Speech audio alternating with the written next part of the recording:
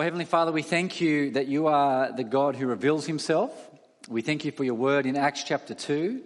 And we pray this evening that we might just grasp how significant an event this is. How significant this chapter is for our understanding of you and Jesus, your Son, and the work of the Spirit. And this we pray in Jesus' name. Amen. Well, how do you go at waiting?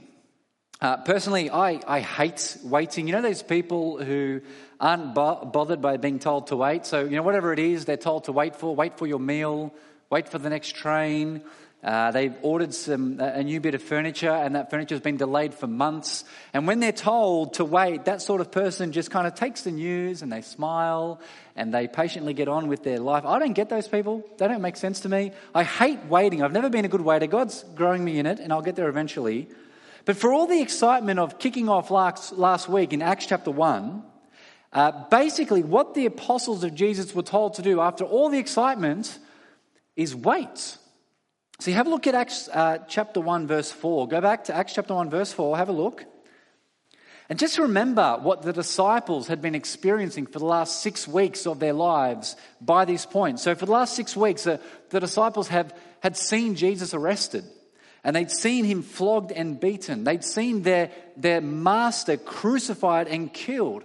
And then they experienced the excitement of his resurrection. And for 40 days, we heard last week, for 40 days Jesus in his risen form was with them and opened up the Old Testament to them for them to understand how all the Old Testament points to Jesus. And then following all that excitement, Acts chapter 1 verse 4, while Jesus was together with them, with the apostles, he commanded them not to leave Jerusalem, but to wait for the Father's promise. All the excitement, and then all they have to do is wait. And it would have driven me crazy. And it's all a bit of an anticlimax as you read to the end of Acts chapter 1. But in Acts chapter 2, that waiting for God's promise comes to an end. But here's the thing. It hasn't been simply a 10 days worth of waiting that we're talking about. So yes, the apostles had to wait 10 days for the Father's promise to come. They had to sit tight for 10 days. But as we'll see, God's people had been waiting for the Father's promise since the day of the prophet Joel. And they'd been waiting since the days of King David 1,000 years earlier. And they'd been waiting since the time of Abraham 2,000 years earlier. And really what the whole world had been waiting for since the beginning of this creation is God's promise in installing and declaring Jesus as Lord and Christ over everything. See, here's what we must realize as we look at this event in Acts chapter 2 this evening. In Acts chapter 2, Jesus is being declared as Lord and Christ over everything, and that changes everything. And this is not me just, as a preacher getting excited or exaggerating. It changes everything forever. What we read in Acts chapter 2 changes the history of all the world forever. That's fact. So as we read this, please don't view this like the installment of King Charles III. Just out of interest, put your hand up if you know when King Charles III is having his coronation. 4. Brendan's really excited about it. It's May 6th. I only know because I Googled it because I don't really know. Put your hand up if you think King Charles being installed as king is going to significantly impact your life. Good, no hands. If someone put their hand up, I was going to write your name down and then pray for you later. Put your hand up if you'd rather William be king. No, don't do that. Don't do that. You see, this, Acts chapter 2, it's not that. This event we're about to read about, it changes everything. It's fact. It declares once for all, beyond all doubt, with all certainty, that Jesus is the Lord, the King, over everything forever. And the challenge as we hear this chapter, because for many of you it will be quite familiar, but for many of us as we hear this chapter, the challenge will be just grasping how significant this is, how massive this is, how big this is. So having said all that, let's jump into the chapter. Again, make sure you've got your Bible there. There's plenty to cover. We'll glean over verses. But look at, point 1, don't look at your outline, look at the screen. Point 1, write it down if you want, is the Pentecost event. So look with me from verse 1 now of Acts chapter 2.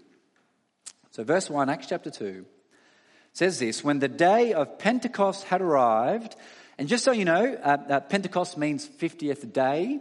So this was the annual festival that was held the 50th day after the Passover. So Pentecost was a regular event of Jewish life. So when that day of Pentecost had arrived, they, the disciples, were all together in one place. Suddenly a sound like that of a violent rushing wind came from heaven, and it filled the whole house where they were staying. And tongues like flames of fire that were divided appeared to them and rested on each one of them. Then they were all filled with the Holy Spirit and began to speak in different languages as the Spirit gave them ability for speech. And what we need to realize from the very beginning is that this event was a once-off, unrepeatable event. And if it sounds strange, if it sounds weird, rushing wind, flames of fire resting on people's heads, if it sounds weird, that's the point. It is weird. It's odd. It's extraordinary. And so imagine the whole event like this. There were the disciples. They were in a house, probably in a room together in a house. And then this supernatural event takes place. There's something like a rushing wind, something like flames of fire. And verse 4, the disciples, they're filled with the Holy Spirit. And as they're filled with the Holy Spirit, they begin to speak all these different sorts of languages. And imagine them like this. They're in the house, they're in the room, they're speaking these languages in a miraculous way. And being filled with the Holy Spirit, suddenly they spill out into the street. And there's a crowd there in the street. The crowd's there for Pentecost, for this Jewish event. And we read in verse 5, if you have a look at verse 5, the crowd was made up of devout Jewish men from every nation under heaven. So they'd come from all over the place, wherever their language groups were from, but they were Jewish, and they had come to Jerusalem to celebrate the Pentecost event. And here they are, and they see this thing happening with the disciples speaking these languages, and the crowd, they were shocked. Why? Well, look at verse 7. Look at verse 7. They, the crowd, were astonished and amazed, saying, "Look, aren't all these who are speaking Galileans? Aren't they from Galilee? And how is it then that each of us can hear in our own native language? Parthians, Medes, Elamites, those who live in Mesopotamia and Judea and Cappadocia, Pontus and Asia," and the names go on and on and on. And so what you can't miss with this event, as we read the beginning of Acts chapter 2, is just how extraordinary this is. That the crowd see this and they're amazed. That they're even confused and perplexed, if you look at verse 12. And this is really important. The crowd were perplexed, not because they didn't understand what was being said, but because they did understand what these disciples were saying. You see, sadly, some people have got this passage very wrong. And what they do is they turn Acts chapter 2 into some sort of tongue-speaking experience of unintelligible words and this kind of mystical, spiritual speaking event. But as you read it, it's really obvious that this extraordinary event involves a crowd that have come from all sorts of different people groups that spoke different languages. And what they heard was these Galileans who had no rights, in a sense, to speak their language. There's no way they would know all these different languages, but then they hear them speaking in their own native tongue. That's the miraculous event that's going on. And it shouldn't be. You shouldn't be able to speak all those languages. That's the miraculous thing that's going on. But as interesting as it all is, what does it mean? And again, sadly, at this point, some start to make all sorts of wild guesses about what's going on with this event. But even the crowd doesn't know. See, look again at verse 12. They were perplexed. And the people in the crowd, they said to one another, "What could this be?" And some, verse 13, well, they figured they were drunk. Though personally, I'm yet to meet a drunk that's suddenly fluent in French or Arabic or Dutch. Maybe the language of slur, but that's as close as it gets. But thankfully, the Apostle Peter tells us exactly what this means. And that's what verses 14 to 36 are all about. And what Peter now says, it's really important. We've got to get this right. We've got to be careful that we don't get caught up in the miraculous event and yet miss the actual meaning, because we get the meaning. So we're up to point 2 now. What does this mean? Peter's explanation.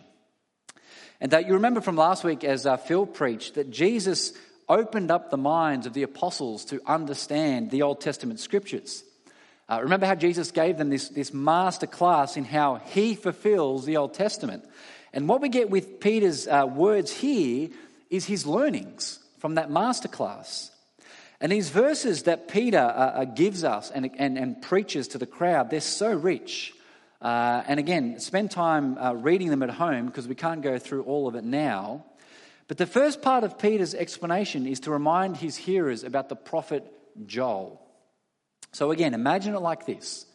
An extraordinary event takes place at this great display, and everyone in the crowd acknowledges, wow, this is miraculous. Well, what's going on? What does this mean?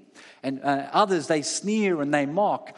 And then what we have is the Apostle Peter, verse 14, he stands up and he declares to the crowd, he says, no. These men aren't drunk. Don't get it wrong. Don't be silly. It's 9 a.m. They're not drunk. Perhaps by 11 a.m. in the middle of a Sydney summer during Christmas holidays, okay, there might be some people who've had too much to drink. Bad idea, don't do it. But no, these men aren't drunk. No, look at verse 16. Look at what Peter says. Verse 16, he says, no, they're not drunk. On the contrary, this is what was spoken through the prophet Joel. And if you remember the book of Joel from last year in our gospel teams, part of Joel's words was a warning about the coming judgment of God. What Joel called back in his prophecy, the day of the Lord, was what he was warning the people about, when God would begin his final judgment of the world. But if you remember Joel from gospel teams last year, Joel's words, they were also this invitation for God's people to repent, to turn back to God, and in doing so, they would one day receive God's Spirit. And so what Peter is saying is, what Joel prophesied about all those hundreds of years ago, of the day of the Lord to come, now is that day. It's come. The day of the Lord is here. It's the last days now where God begins his final judgment.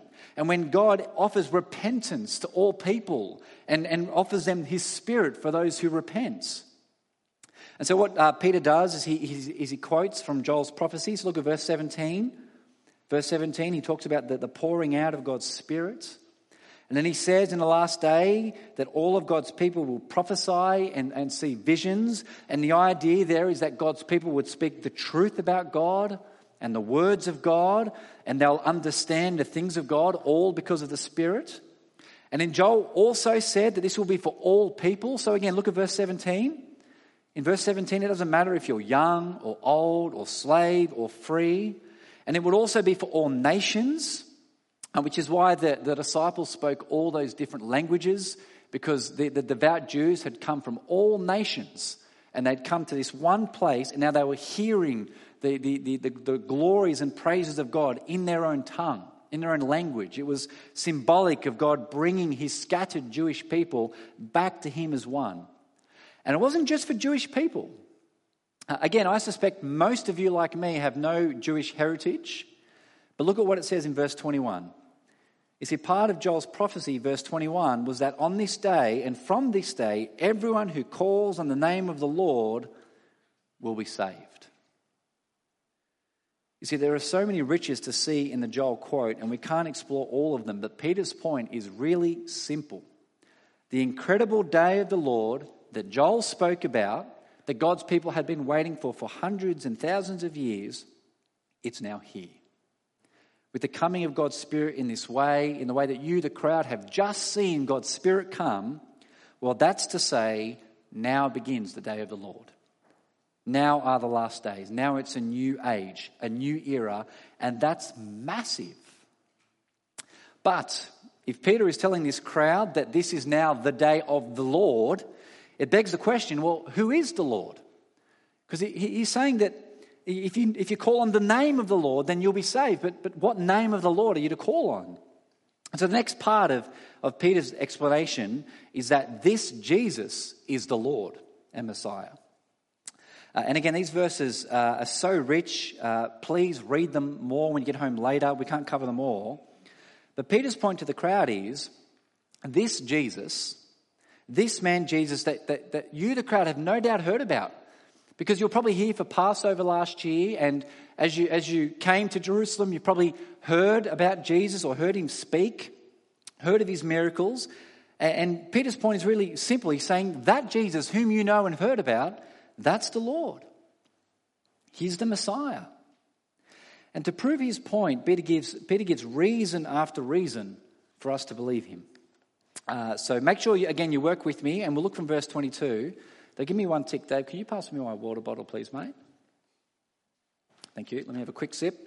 But look from verse 22. And again, you'll have to work with me here. I'm going to scatter through some verses, but just follow along.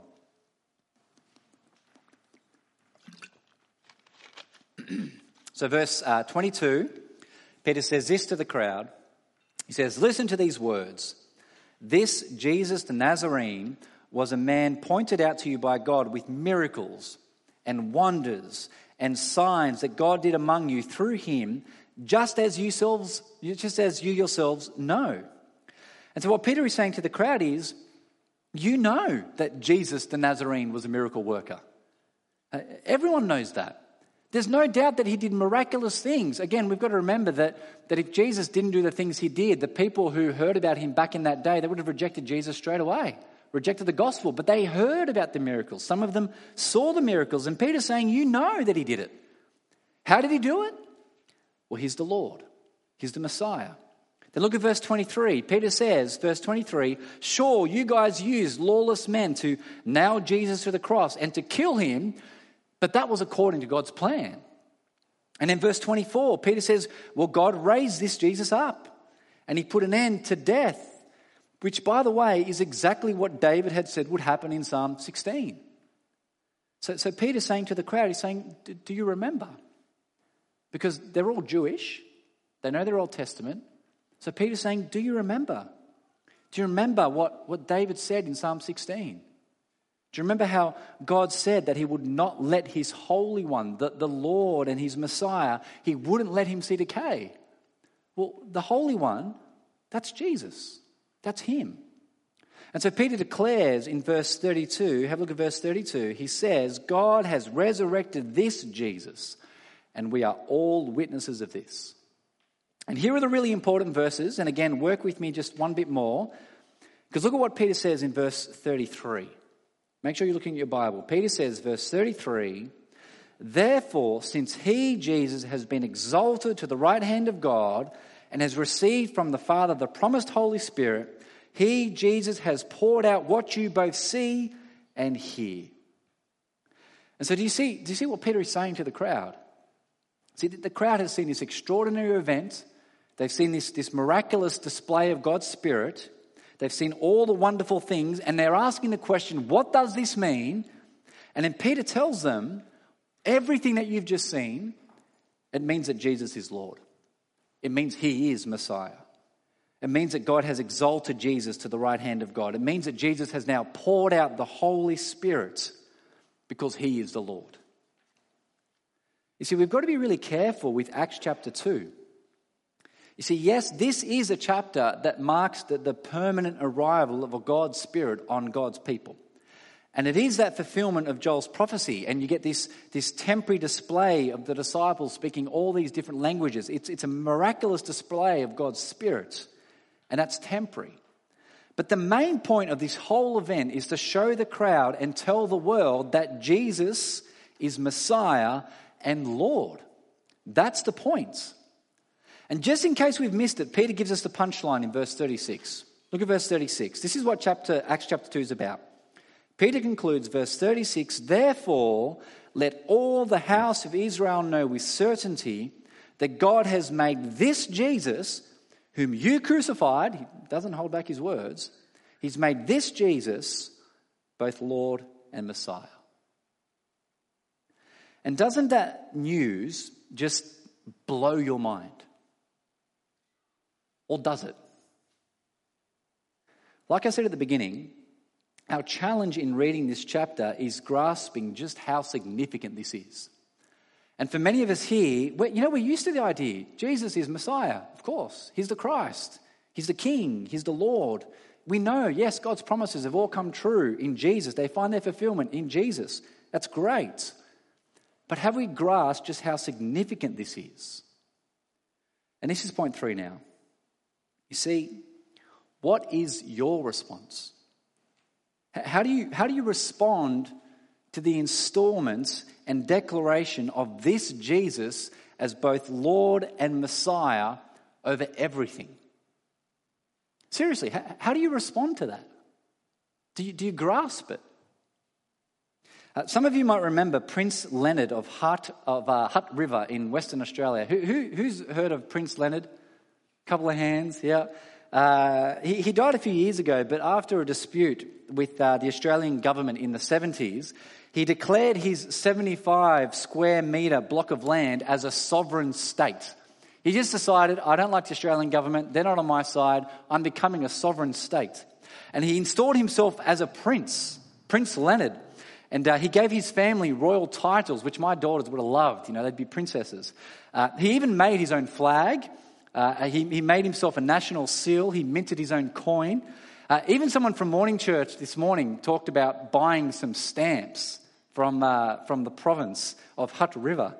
He even made his own passport, and supposedly he used his passport to travel internationally. You see, you hear that story and you hear that declaration, Prince Leonard of Hutt River, Western Australia. It's laughable, mostly. There's a serious side to it, but mostly it's laughable. It doesn't mean anything, right? And like I said at the beginning, Charles III declared as king doesn't really mean much to us. Even if some dictator rose through the ranks and devised a coup and made all of us as Australian citizens subject to him and suppressed us and our families and everyone we love, even if that happened, none of those things come anywhere close to how significant it is that Jesus is the King. You see, the Father's promise has come. Jesus has lived, died, risen, exalted to the right hand of God. And in Acts chapter 2, Jesus has now poured out his Spirit, and that declares once and for all that he's Lord over everything. Forever. All eternity. So I ask you again, how do we respond? How do you respond to that? Just look at how the crowd responds. Look at verse 37. Verse 37. When they, the crowd, heard this, they came under deep conviction.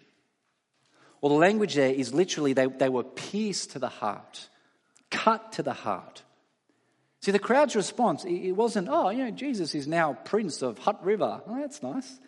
The response wasn't, all those hundreds and thousands of years of waiting for the Father's promise to come and to happen. It's happened. Hey, isn't that nifty? No. They came under deep conviction. They grasped how significant an event this was. They realized that this Jesus is the eternal judge, that he reigns over everything, that nothing is outside of his sovereign power. All of creation is his sovereign state. So how do you respond?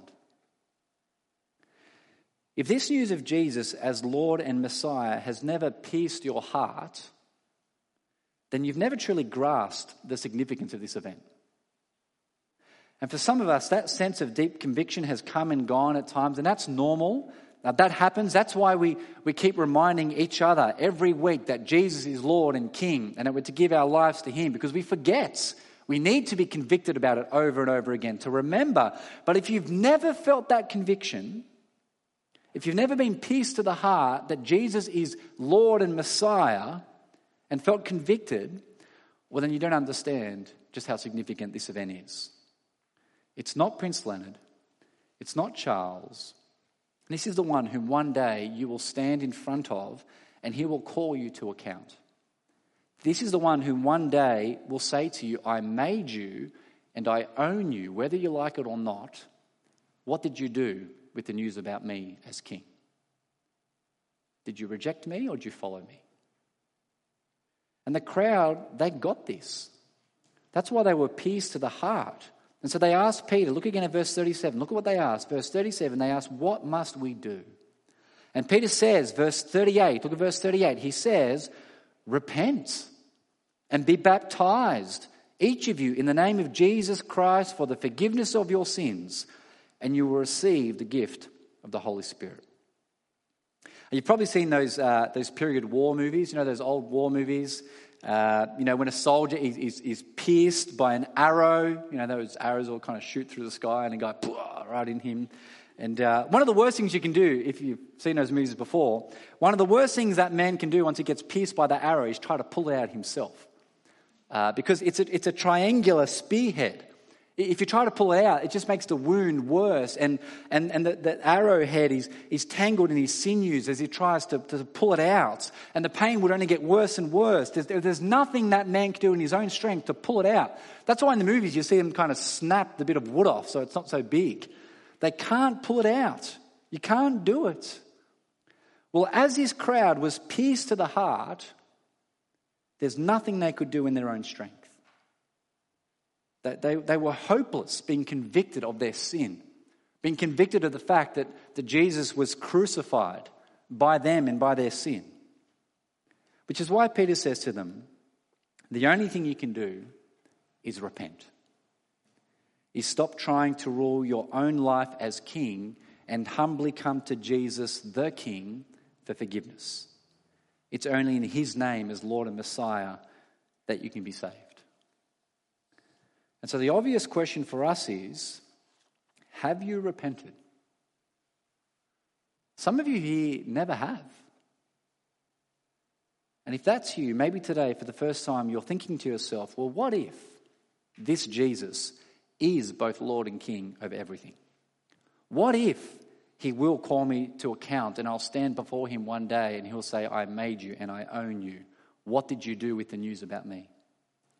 If that is you, in the words of verse 40 from Peter 2,000 years ago, I strongly urge you, be saved from this corrupt generation. See, this world will not ultimately deliver. This world belongs to Jesus. It's his world. He's the king over it. Nothing can change that. And look at the promise for those who repent. If you repent, you will be forgiven. And you'll receive the gift of the Holy Spirit. That promise is for you. It's for everyone who calls on the name of the Lord Jesus.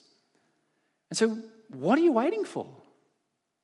Honestly, if you've never repented, what are you waiting for?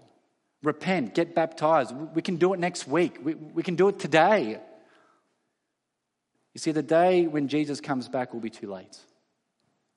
3,000 who were in the crowd on that day when Peter spoke repented and were baptized.